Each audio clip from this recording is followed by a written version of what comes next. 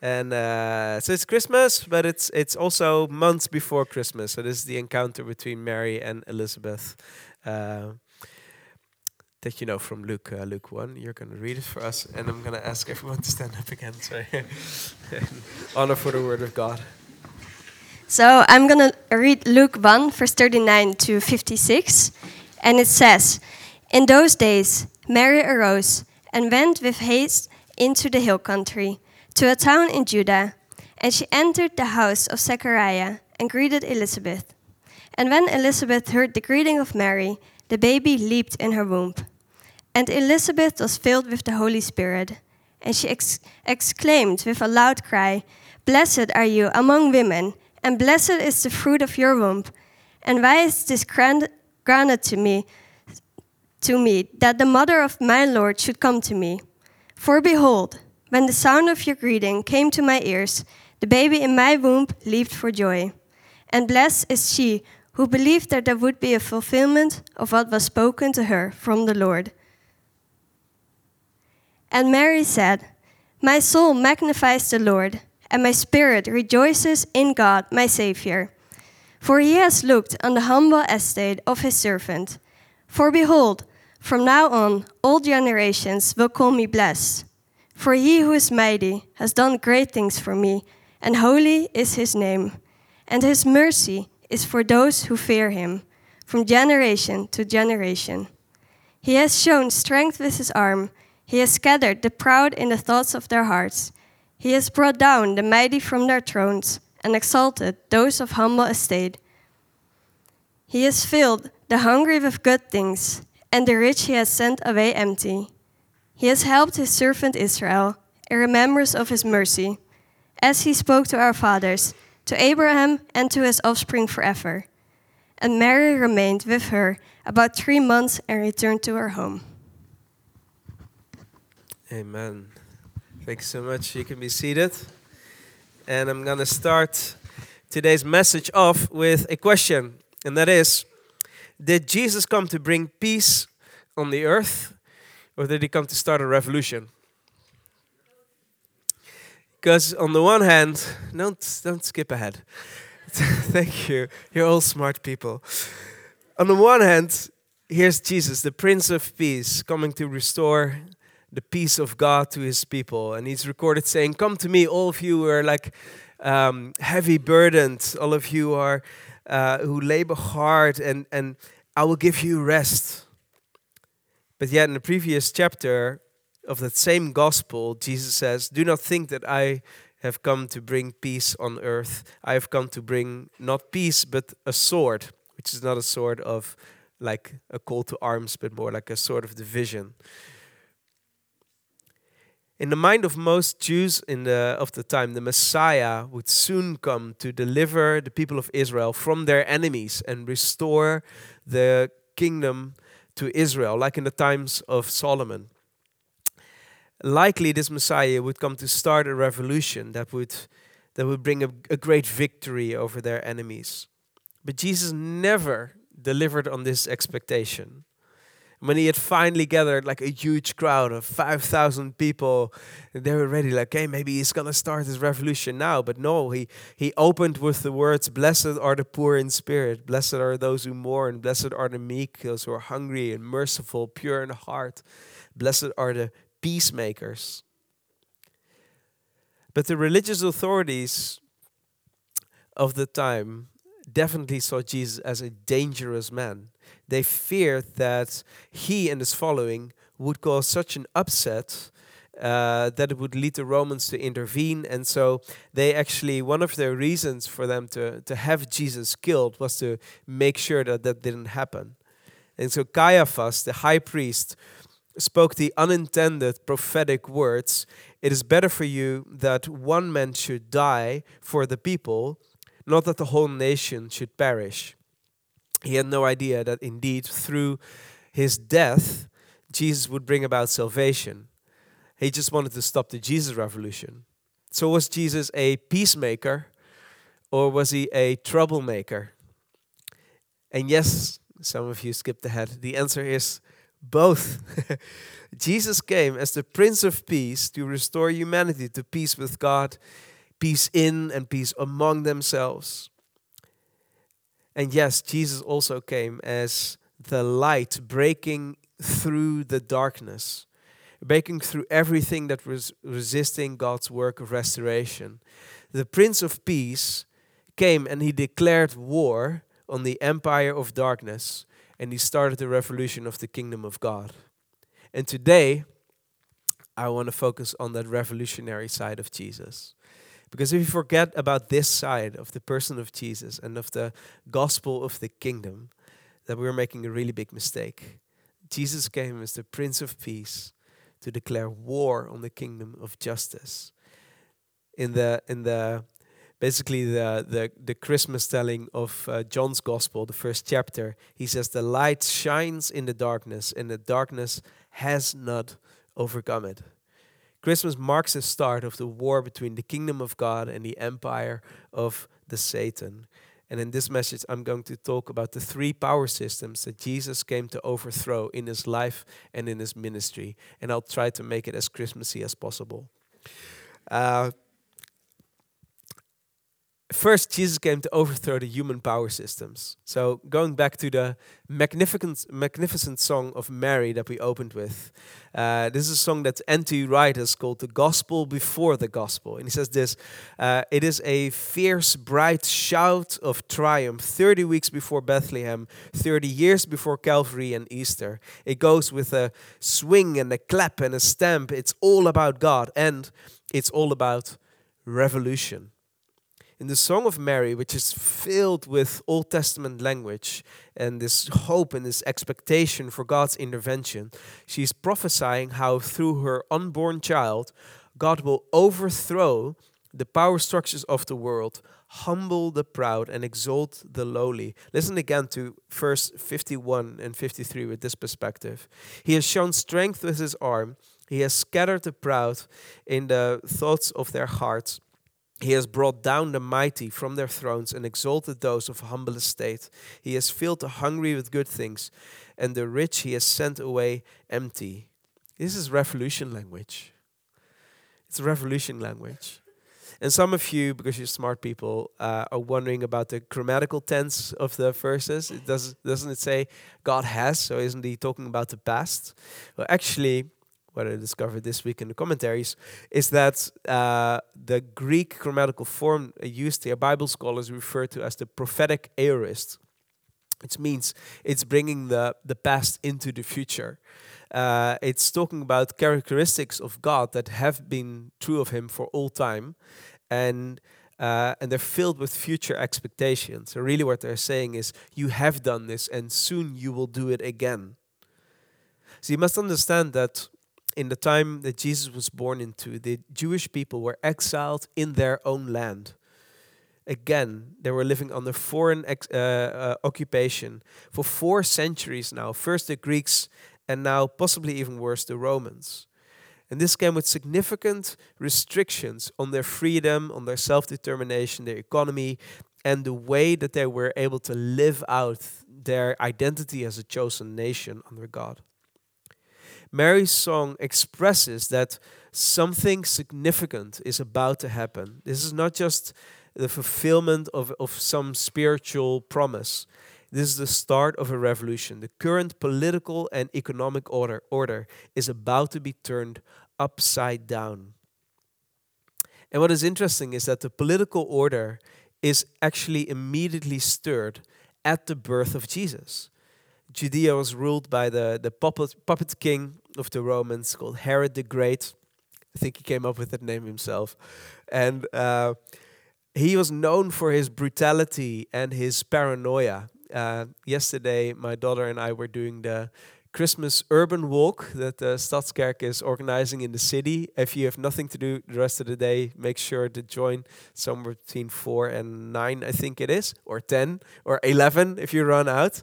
Some of us are in the choir.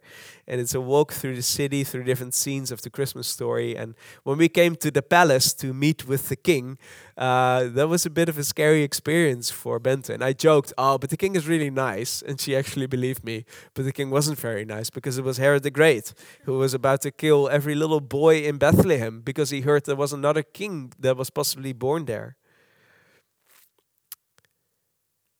Herod immediately goes into panic mode, and he has all the baby boys in the Bethlehem area killed. Isn't it interesting that the human power systems of oppression, of brutality of the time feel so threatened by the birth of a baby?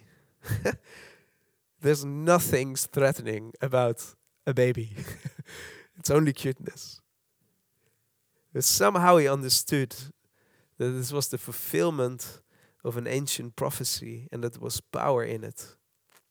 Jesus' birth immediately shook the political order. Because instead of the systems of oppression, of survival of the fittest, of cruelty, of dominance, of corruption, Jesus came to start the revolution of the upside-down kingdom, where the first would be last, where the outcasts are included, where women got to be the first to recognize and testify of the Incarnation, like Elizabeth and Mary, and the first to testify of the resurrection, like Mary Magdalene, where leaders are actually servants. Jesus came to start a revolution that would forever change how we view justice, how we view human rights, how we view leadership and authority, how we understand victory. He came to start a revolution. Secondly, Jesus came to overthrow the religious systems. Time and again, we see Jesus challenging the religious establishment.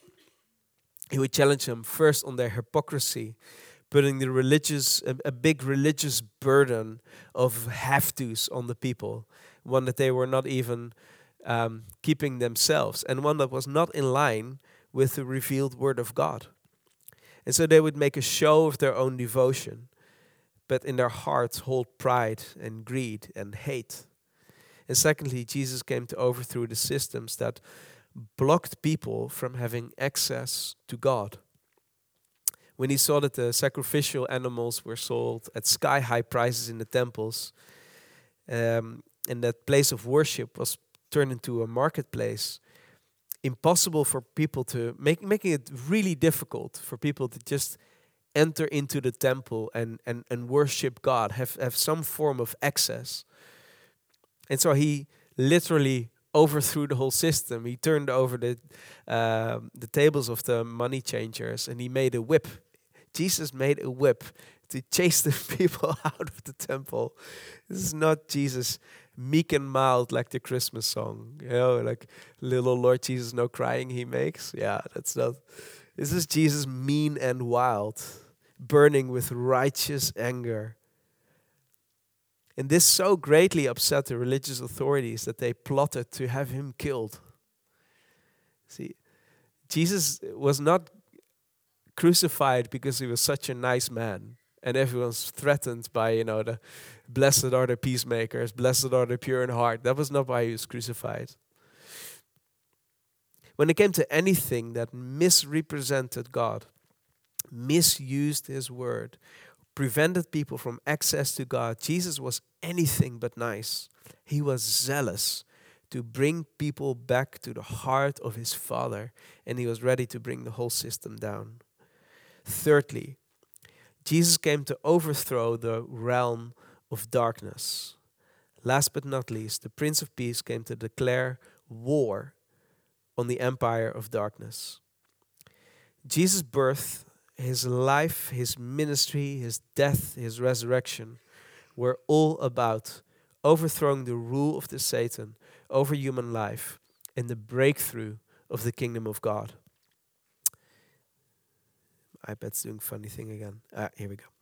In everything that Jesus did, he was overthrowing the grip that the Satan and the demonic powers had over human lives. And we see this in his healings, which he would quite often refer to as a way that Satan held a grip over people. Not always.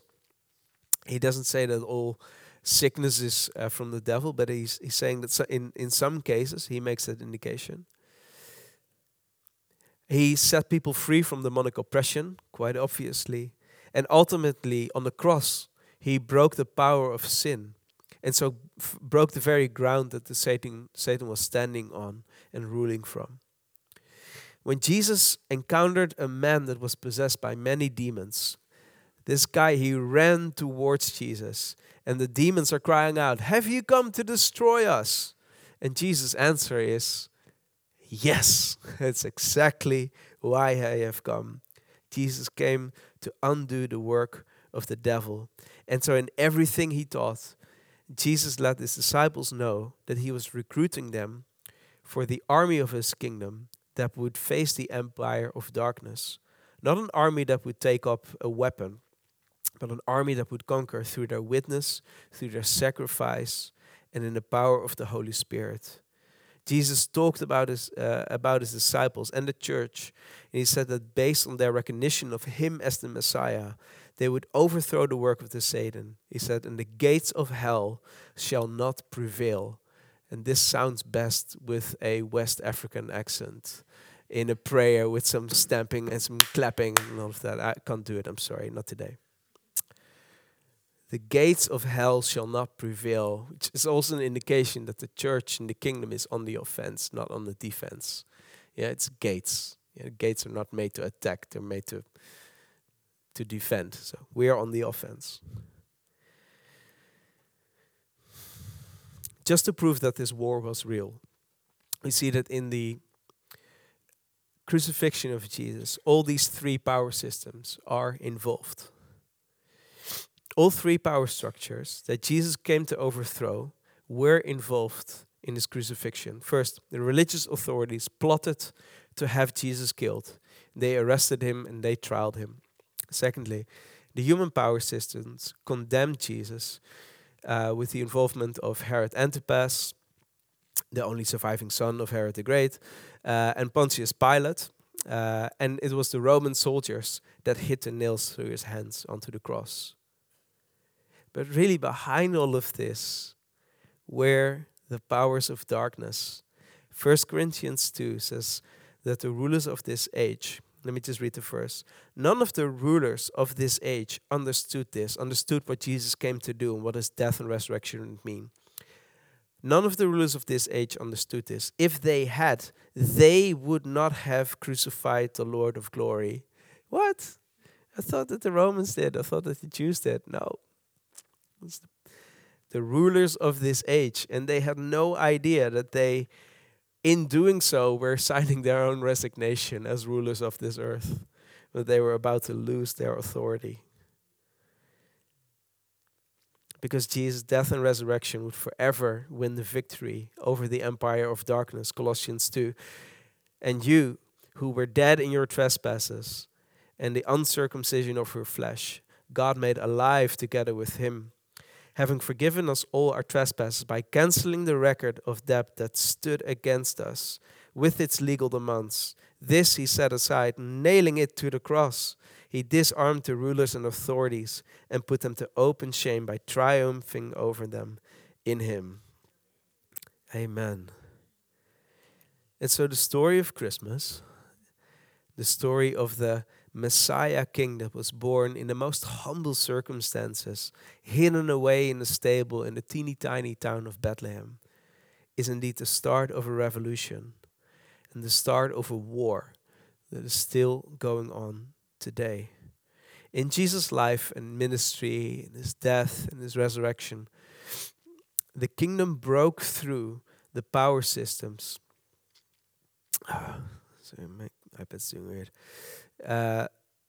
That help people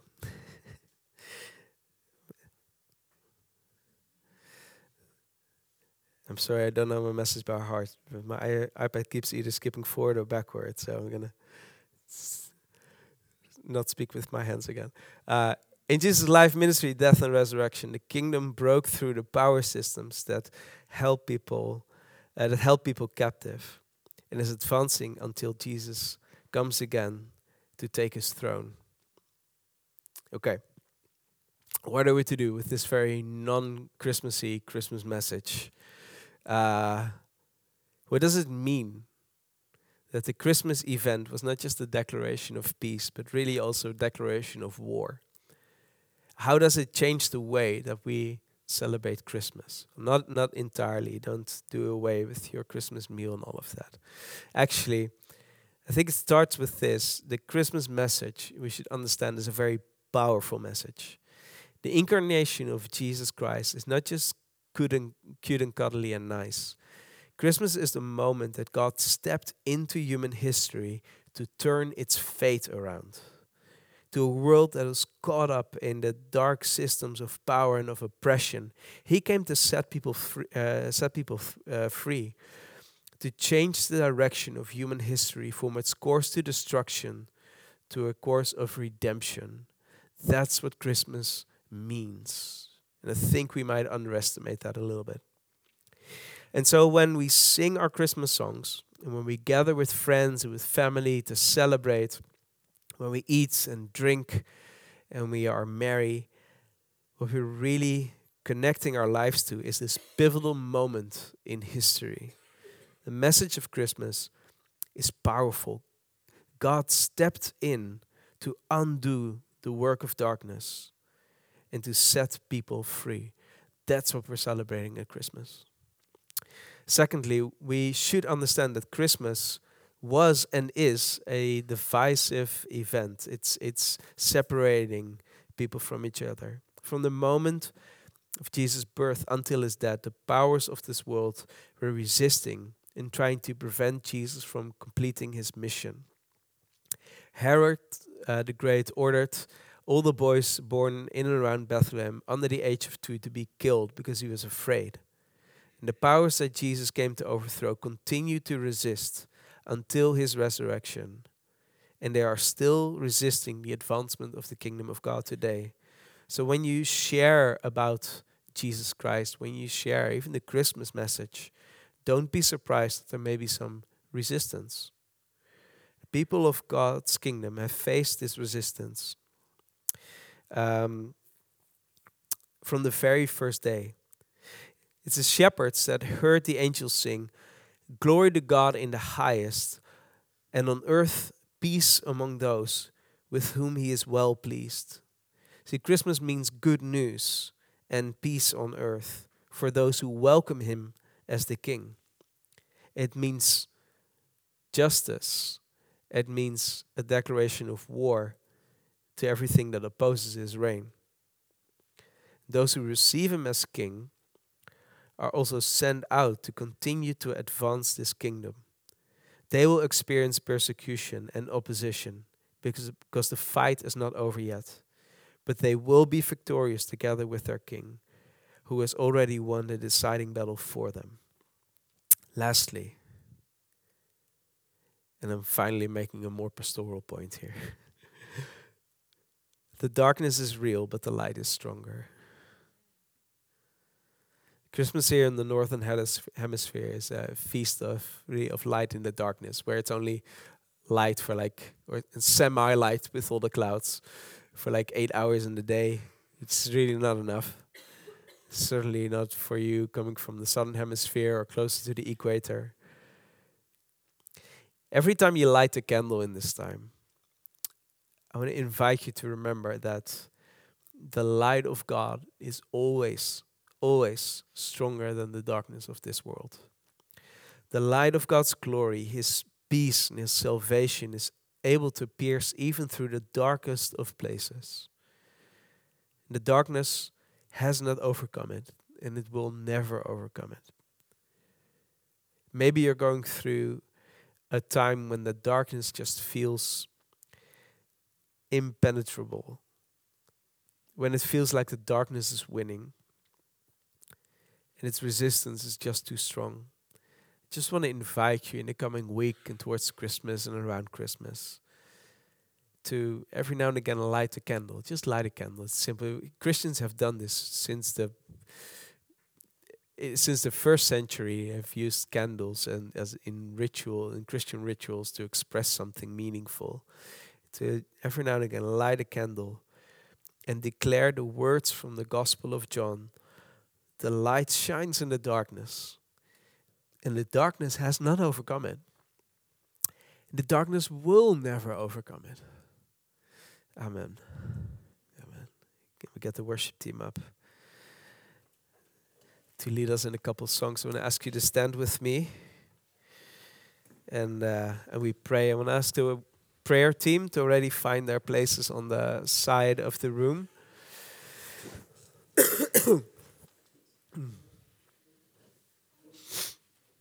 Let me lead you in a prayer.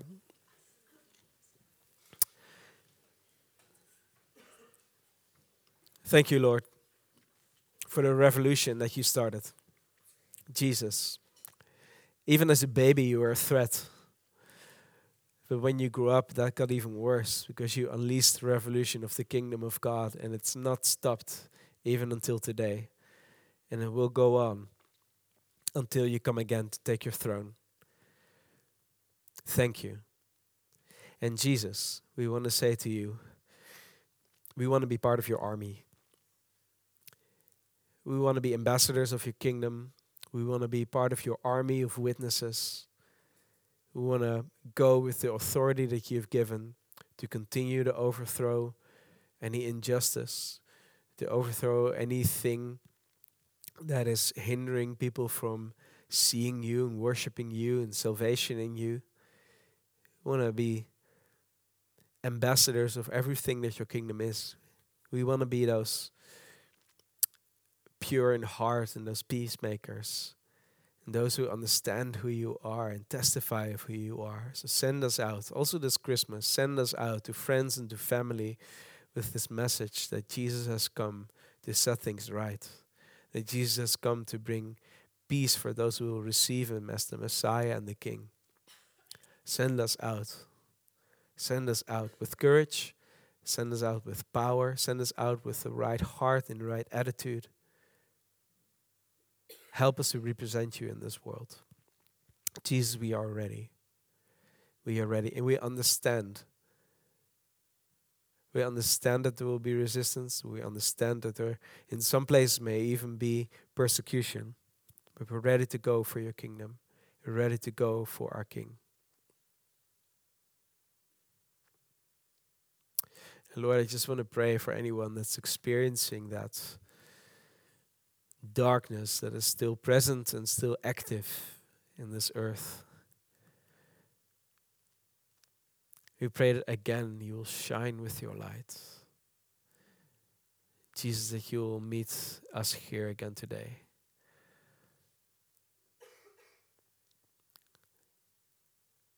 We invite your kingdom to come right here and right now as a light. Pierce through the darkness. Pierce through into the darkest places of our hearts and of our lives. Our worries, our anxieties, our fears, our sickness, our despair even. Let your light shine through again. Come with your peace. Come with your glory. Come with your goodness. Help us to see that not all hope is lost. That not all peace is gone. With you here, there's hope. There's peace. There's joy. There's new life. Jesus, again this Christmas, we receive you as our Messiah and our King. Amen.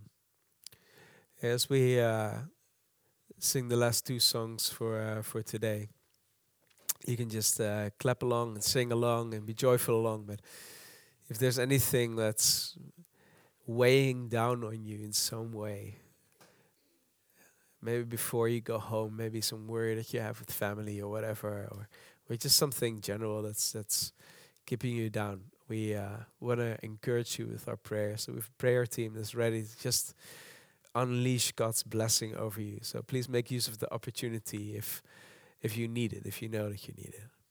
All right. Amen.